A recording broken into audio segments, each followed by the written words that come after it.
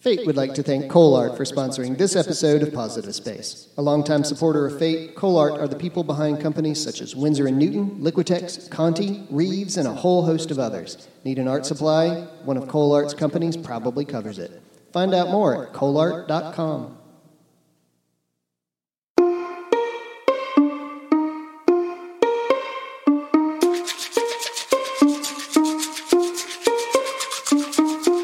Welcome to Positive Space, Conversations in Art Foundations, a production of Foundations in Art, Theory, and Education, also known as FATE. Positive Space is a podcast providing opportunities for those passionate about art foundations to discuss and promote excellence in the development and teaching of college-level foundations in art studio and art history classes. Powell. Welcome to Positive Space. Thank you for being here. We really appreciate it. Joining us today via Skype is Chung-Fan Chang. Welcome, Chung-Fan. Thank you for having me, Valerie. Oh, you're so welcome. This is so exciting. I was thinking maybe you could just start by giving us, a quick intro to your artwork, teaching background, and maybe just remind us where you're currently teaching. Sure. My work, studio practice, dealt with cultural influences, mainly Chinese, Taiwanese influences, displacements, and a little bit aspect of spirituality through painting, works on paper, installations, video, and some outdoor murals in the local community occasionally. Mm-hmm. I have been started teaching back when I was in Taiwan and study abroad in the United States. After that, I started doing teaching assistants when I was in grad school at SCAD, Savannah College for Art and Design. And after that, I taught at community college and Jackson State University. And now I'm teaching at Stockton University as an assistant professor of art. Wow, you've been on tour, it sounds like. Incredible. Well, so, I guess maybe starting at the beginning seems like a good thing to do, right? So I'm curious, when you were growing up, did you always think that you would be an artist when you were growing up in Taiwan? When I was little, my father and my parents sort of forced me to study piano. So we have extensive lessons of piano, me and my sister both, and then I just started feeling so much pressure on that.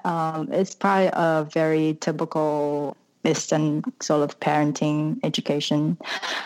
So I started to not liking the piano lessons, and then I told my father that I wanted to paint, I wanted to draw. So that's how I get started, I think around the age of 10-ish maybe. So my father then took me to art studios, private art studios. We have tons of those places around the city. So we visit studios and found one that we really like and then started taking lessons. And that's just, me and my sister started all together, and she quit in the middle of high school, and I just kept going, and I just loving it. Wow. So you would go to these lessons, and was that every single day, or was that occasionally? I can't remember if it's every single day, but it's pretty intense. So we have during my elementary school and middle school, we will go. My father would take me and take the train to the city and take the art lessons. Probably at least twice a week, or maybe at least once a week. But when we call it entry exam through middle school and high school, and during that time of preparing an exam for art concentration, then we often go pretty intensive to, polish the skill, the techniques, and the control the media, all that good stuff, calligraphy. Right. Wow. So then, in terms of foundations, in terms of art, what does that look like in Taiwan versus in the United States? Because you've been doing foundations here for a while. Right. The education formally that I received in Taiwan is very, I would say, individual, because the instructor, that's how we started classes. Student go into the studio, and the instructor will give a particular student demo of a particular technical skills, whether it's drawing or painting, watercolor, etc., calligraphy, and different media. And then the student will then complete a painting or a project within 3 hours or 2 hours, and then the instructor will come back and sort of critique the project individually. And that critique is particularly visualizing because the instructor will then, what we call it, correct the painting. I don't know. Oh, wow. Right. So it's very direct. So there's not so much verbal critique, but a lot of critique is through correcting demonstrations and the sort of one-on-one concentrating. So that's how you, I guess, copy and paste the skills. Yeah. And so they would paint on your painting or draw on your drawing to correct any kind of like perspective lines or shading or what have you. Right. The instructor will look from your perspective through whether it's still life and check on your proportion, the lighting, to make sure everything looks convincing. Was that really scary? I mean, that seems like that might be sort of an intense, nerve-wracking experience a little bit because you have this thing that you've spent time on, and then to have an instructor then immediately mark right on it. Right. It's very different experience, but that's how I got used to it. I mean, I became so interested in seeing different instructors and how they demonstrate. And I'm a very visual person, so I start looking at it. I start, sort of copy what they're doing, and then I present it to them. And what's really interesting is that I enjoy them correcting because I then see what's coming from their perspective, and that's what I didn't see or I didn't notice when I creating the drawing or painting. So the correcting is sort of an experience for me that it's so rich and so immediate response to my work. It's not about I'm creating a perfect drawing. It's about learning what they correcting me, and then I'm able to gain more skills or gain different perspective so that I'm creating a project or artwork that is more satisfying. Right. Well, so then you go to SCAD and you're getting your MFA there, and I imagine there's group critiques and you're experiencing a very different kind of classroom environment. How is that in terms of adjusting? It is a total different ballgame after that because coming from a very non-verbal environment to a very verbal critiques where you have to contribute to the discussions and have opinion and be able to share that vision with others and refine your communication skills and be able to express yourself effectively. That's something that I didn't have sort of this, throughout my art education back in Taiwan. So that's definitely a very fresh and could be very frustrating. Depends on how you look at it, and from different languages and different how you frame words and how you describe your experience, which nobody know what you're talking about. Right. So, gosh, well, I mean, and just imagining coming from another country, and then when you go to grad school, that's hard enough wherever you're from, wherever you are, whatever you're doing. What did that feel like? I mean, in terms of being from another country and being immersed in, Savannah in the South, in an art school that's very rigorous and competitive. What was that like? It was very, I would say, very eye-opening, and it was just filled with excitement because every day it's something new, and coming from a different background, obviously, and different kind of task for me to adjust. But that's the whole point of me coming to another country, because I made a decision that I want to experience what's outside of Taiwan or what's outside my country. I want to know more. That's incredible. That's really amazing. And so then what got you into teaching? How did that become something that you were really passionate about? I didn't know if I mentioned this already. My father is a professor teaching in college in English. So I grew up listening his speech at home. Right, right. I imagine. Right. That. So I sort of got used to that and learning my father's teaching, and also he also studied abroad in Chicago back in the I would say probably 70s, during the 70s, right? And his experience of study abroad. So that sort of grew out of me over the time of being teaching. And I started during my college years in Taiwan, where the studio I often goes to after I get accepted into college. The owner of the studio wants me to start sharing my learning experience and teaching kids or high school folks. So I started doing that, and I just like to share what I know. Right, right. Right. That's really incredible to have a father that was a professor. And then it sounds like your parents were really supportive of you coming and learning, and were okay with you saying, I don't want to do piano anymore. I want to paint. I want to draw. I want to do this in a way that's really serious and that's really devoted. Wow. So thinking about that journey to Savannah and then from there you went to Jackson, Mississippi. Is that right? Right. After a year of graduation, I moved to Jackson, Mississippi.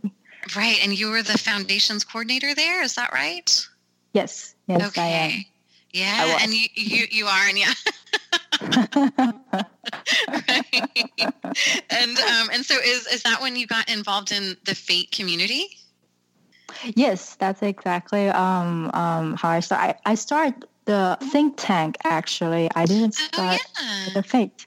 I first attended Think Tank 7, and I think it's Integrative Teaching International at the Art Institute of Chicago. That's how I met you, I believe. Yes, of course. I think that I was trying to think. I was preparing for this chat, and I was thinking, okay, I've known you for, it seems like a really long time. How did I meet you? I mean, it's just, sometimes it's a blur of experiences, and I know that I see you often. It's always so nice and pleasant to see your happy face. But I think you're right. I think that's when we met in Chicago.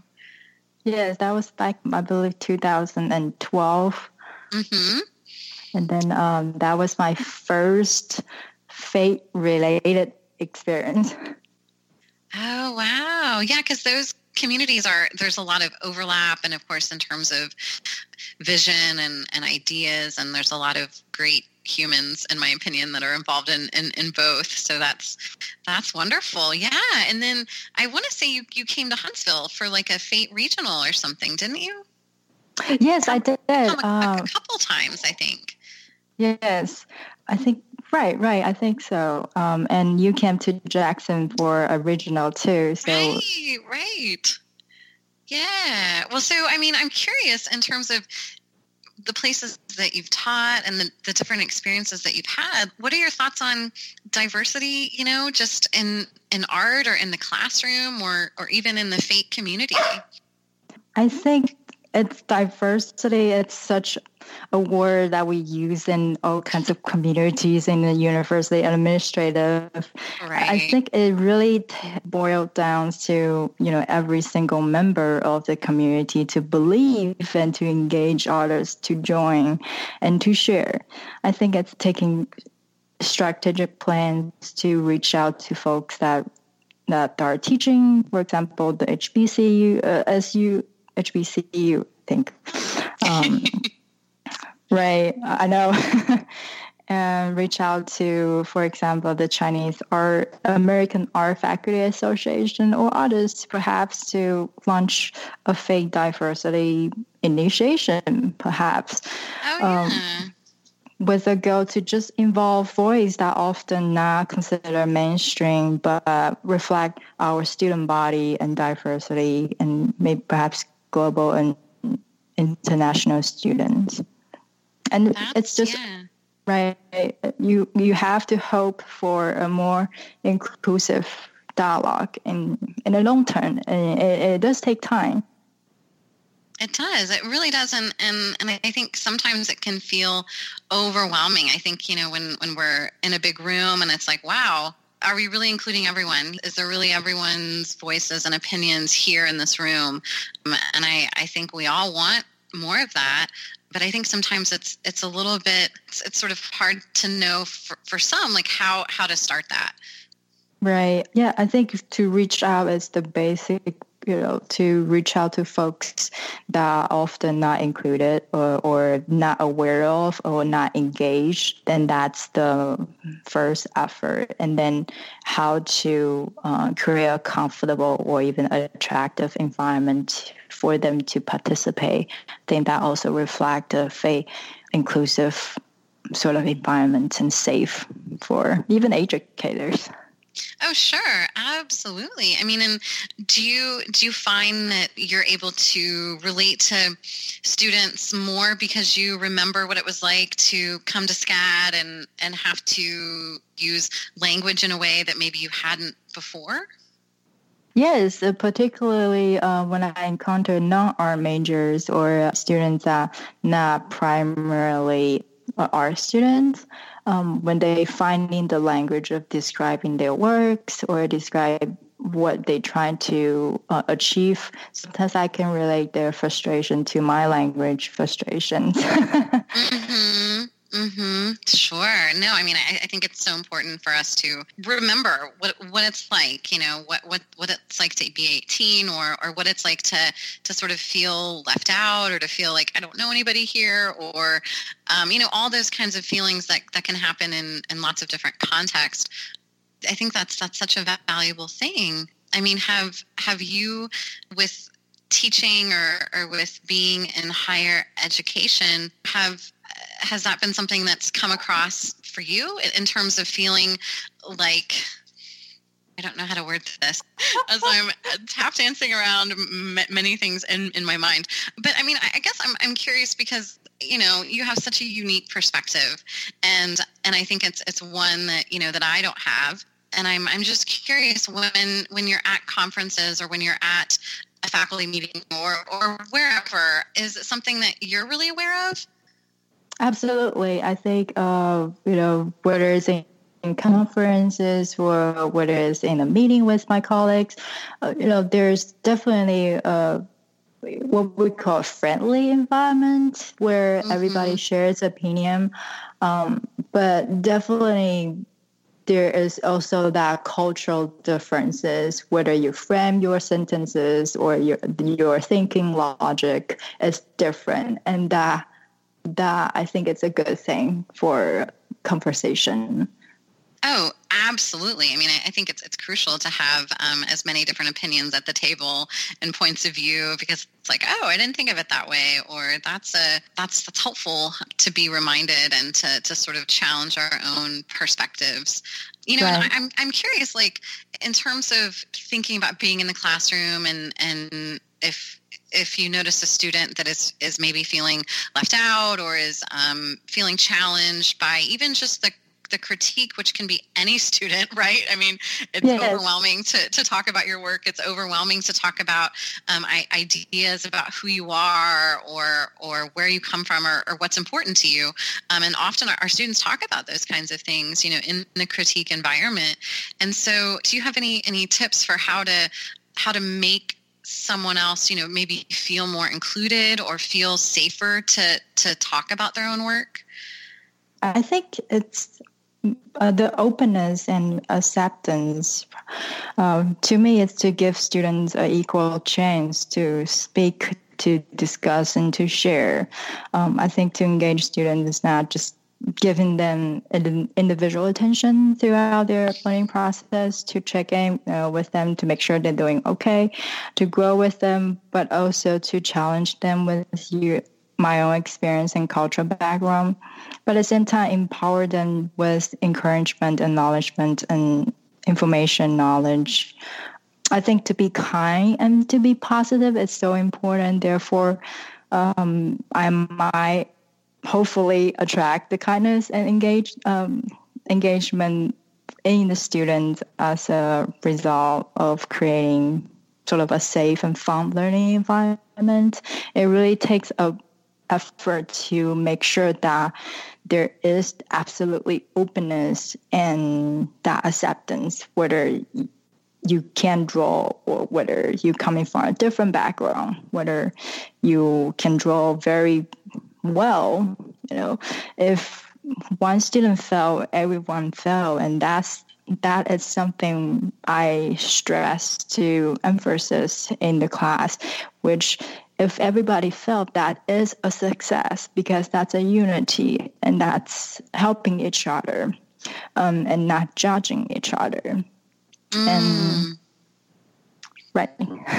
Yeah, that's so smart. I mean, I love what you said about be kind and be positive. I mean, I think that's a wonderful way to think about the classroom space and just the world space, that we find ourselves in. Wow, that's really exciting. And, I think that the experience that we have as professors, there's so much power, there's so much importance, and the things that we say to students, they're going to remember. Like, I mean, I can remember certain things professors said to me when I was younger, and just those things, you carry them around with you, whether they're encouraging words, hopefully, or really challenging, maybe not as encouraging words. Because it's really a privilege, right? I mean, it's really incredible that we get to interact. That's my dog Olive agreeing with us, I'm sure. She is overwhelmed. Yeah, she is very excited about this conversation of kindness. But and I'm interested in what you said about judging, that we don't want students to feel judged. I mean, how do you do you talk about that with students? Like, hey, we're going to talk about the work, but we're going to be critical, but we're not being judgmental, or we're going to be only positive. I mean, I guess, how do you set up a critique in class?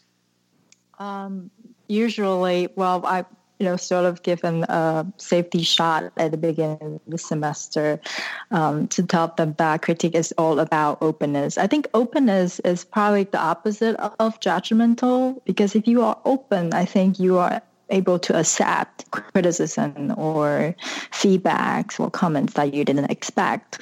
So that openness is something I always emphasize during the critique. You have to be open. Critique is the time where you get to be at a distance of your work and hear other people's opinion or comments. So that openness is something I stood firmly with my students. And when they have sort of a judgmental comments, I often soften the comments up a little bit and bring other aspects to the students so they're able to accept it better than how it was originally delivered. So I give them sort of a cushion, if you will say visually. Sure, of course. No, that completely makes sense. So sort of like reframe it, or maybe like reword it in a way that might be a little bit easier to swallow for that student, but also hopefully might model a little bit more kindness or openness within that conversation. Yes, and I believe the kindness of the student. So if you give a very harsh judgment or comments, I believe that it's coming from a good deed. So depends on the student that's receiving it. If I have confidence that they can accept it well, then I won't reframe it. I'll let them have it 100%. Right. Sure. So it really just depends on the circumstance and, of course, the student. Absolutely. Wow. And I'm wondering if there's, with the climate of the world right now and with all the things that are happening and that continue to happen with politics or with things we read about in the news, do you find that you're hearing a lot about that in the classroom from students in foundations? Absolutely. Well, there are some voices, because I mainly dealt with freshmen and sophomores, some occasionally seniors, but in the foundation courses, sometimes we have open projects and students get to really talk about what they care about in the society or issues. But often I have political conversation with my colleagues as well. We all very open to share opinions and sometimes debates too. That's great. That's great though. Right. Yes, because you can't agree with everything. Everybody has different unique perspectives, so that debate is a better understanding of each other. Absolutely, because I think it would be so dull to just sit around and have a conversation with somebody that was just like me. How exhausting, and I wouldn't learn anything new, I wouldn't be challenged. I wouldn't be made to think about what it's like to be in someone else's perspective, in someone else's shoes. Right. Absolutely. Right. Well, I'm curious, do you have a project that you're really excited about that you teach in foundations that you want to share with us? This past spring semester, I have taught a new courses where I get to really share my calligraphy and the sort of the Eastern aesthetics in this course. So we have some projects. One particular is the calligraphy project. I have printed out 40 pages. That's a lot. 40 pages of handouts of Chinese characters that nobody understands. And I teach them the simple 8 basic strokes that will help them manipulate through all different kinds of Chinese characters. And then I have them revisit line, shades, emphasis of line weight, and the lightness and darkness of the ink, and to create their own languages, whether it's English languages or their inventive languages or symbols, to talk about the composition of words, because in Chinese characters it looks like a picture. So you compose a letter, you paint a letter, or you write a letter, or you write a word. So that aspect really, I was very unsure about this project at the beginning when I first started planning. But I really want to give it a try. So, and I think the student respond well. Some of them just many copy and paste and become a very meditative and repetitive process for them, which is, in other words, very, soothing. But some students really grow out of that project and want to write and continue to write characters and want to learn how to read foreign characters. So that was something I didn't expect. But then it get them to think about words and languages and think about lines and different stroke manipulations with brushes and the control of brushes techniques. So that was a fun project. That sounds, I want to do that project. That sounds incredibly fascinating. Especially for those that, of course, are curious about painting, but also those that are designers, that are curious about type and, pattern and those kinds of things. Also, do you have them do a series of these reproductions or reinterpretations, or is it just one end result? There's 4 different styles of the script that I printed out for them. They each have a very unique style of writing. So we have cursive writing, the rounding script, and different variety of script with similar words. So they first used 4 different writing style in Chinese, and then they sort of pick up the design that they like, and then create their own languages. Some people even see English characters like T, E. We think a Chinese character. That's something. I learned so much. Oh wow! I bet that's a really nice way to talk about, who we are and our interpretations of things, or maybe like misunderstandings, or just sort of be wide open to all kinds of conversations, I would imagine. Right, absolutely. And it's also about cultures as well. In English, you write from left to right, top to bottom. But in Chinese, you write a different direction. So you write from right to left, top to bottom.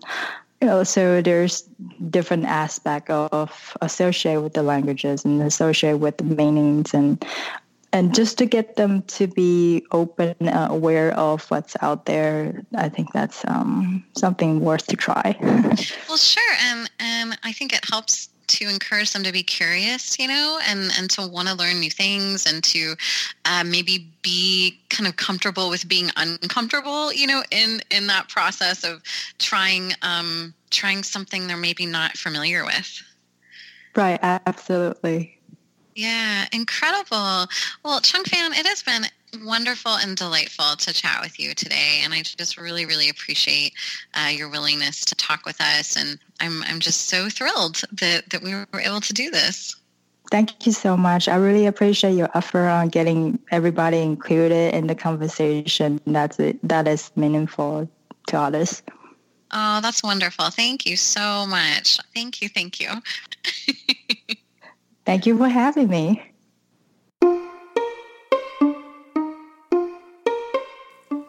Thank you for listening to this episode of Positive Space. If you're interested in being part of FATE's ongoing conversation about art foundations, visit the FATE website at foundationsart.org. Don't forget the dash between foundations and art. This episode's interview was conducted by Valerie Powell and was engineered and edited by Raymond Gaddy. Our theme music was provided by Lee Rosevere. If you like what you hear on Positive Space, be sure to give us a review at iTunes, Stitcher, or wherever it is you find your podcast. Better yet, send us some audio.